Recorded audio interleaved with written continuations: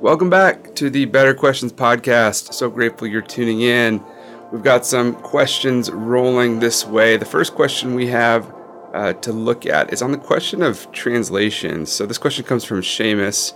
Seamus asked the question, how do we know which Bible translation is right? There are so many translations, and it seems like if they're all so different, what does that mean? Great question. I begin with this question by asking a few other questions when we think about translation. Okay, and this is someone who I am by no means an expert in New Testament Greek. I've taken courses in seminary. I use a software program called Accordance. And so I have a master's level understanding of the New Testament Greek. And by having even just a baseline understanding, you realize how difficult the work of translation actually is. And so it kind of gets under my skin a little bit when people will make comments, and I'll see this all the time in Twitter or in like blogs, where someone who is not an expert in the original language will say things like, well, this translation absolutely missed the whole point of this passage and totally got this word wrong. And they'll lob critiques without like really knowing what they're talking about. And usually what I think is happening is they're regurgitating something they heard from someone else, a pastor, a writer. And while there may be some truth to what they're saying, and I'm guilty of, I've done this myself, but I also, now that I have a deeper understanding of New Testament Greek and of Hebrew, like I get how difficult the work of translation is. It's really hard. And it takes a committee of people. It takes years and years and years of people who are experts in the original language. And so I begin by almost a word of caution of like, be slow to critique translations on a whim without really understanding what's going on. You know, I have my personal favorite translations for various reasons, but I have a lot of respect for anyone who's attempted to translate the New Testament. And so there is no right translation. The right translation is the original manuscript. That's the closest that we could ever get to what the author's exact words were. Now, we can get close, and there are different ways to think about translations. We have paraphrase translations, like The Message would be the most extreme example of this, where Eugene Peterson tried to take the meaning of the text in his interpretation of the meaning and use it in modern language. Or you have the NIV, which is also a paraphrase, or the NLT.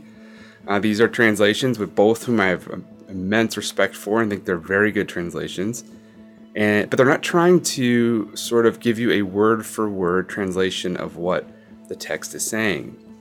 Now you swing the pendulum a little bit towards a more literal. You'll get translations like the NASB, which is probably, I would say, the most accurate word for word. You've got the ESV, and ESV is also good. It has some biases when it comes to gender. So there are times where I think it takes a lot of creative liberties in its interpretation and its bias to make a complementarian argument that I think the NASB does a better job of being more true to what the actual Greek is saying via gender.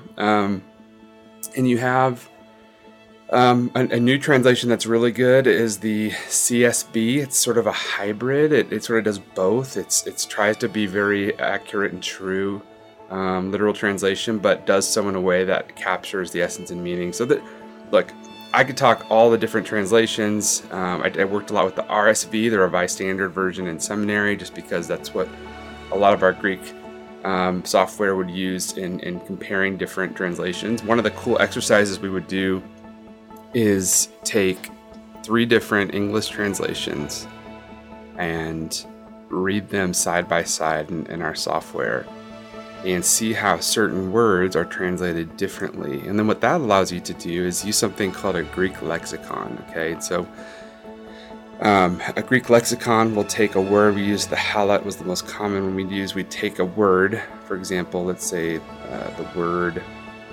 sovereign. Okay, let's say that word gets translated. We would click on that word and see all the different places where that word is used. So it could say it's used 150 times, and we could see the different contexts and ways in which it's used. And that's when you really understand just how difficult it is to translate the New Testament, because the English language is so different. One word may have 4 very distinct meanings, 5 distinct meanings, 6 distinct meanings in different places and contexts. And that's why you get such variation within translations. And you can look at 4 or 5 different translations and they totally capture a different essence of what the author was trying to say. So I say all this to say what translation is best. There is no best translation. I have my personal favorites. Typically when I'm preparing a sermon, I will read the NIV, I will read the NASB as well, and then I will read for, just get 2 perspectives. And then sometimes I will use verses from the Message just because they capture in a different voice or language that I think is helpful in preaching. But I will always consult 2 or 3 translations at least to try to sort of triangulate the meaning and most accurately. So yeah, I want to give a shout out to a newer translation I had mentioned earlier, the CSB. This is a more recent, I think it was done in 2018. It's one that I've been using a lot. I don't typically preach with it just because we don't have those Bibles in the pews, or that people aren't quite as familiar with it. But yeah, it's a newer translation derived from the Holman Christian Standard Bible, and I think it does a really good job of threading the needle between paraphrase and literal. So anyway, that's my recommendation, but again, there's no perfect translation.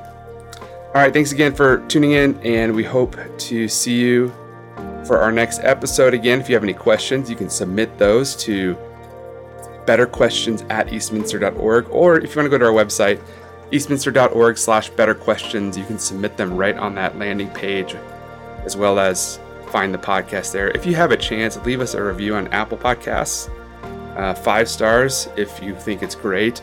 But you can be honest. If you're like, this podcast is pretty mid, it's not that great, you can give it 3 stars. I won't be offended. But the more reviews just means we get better feedback and we can make things better.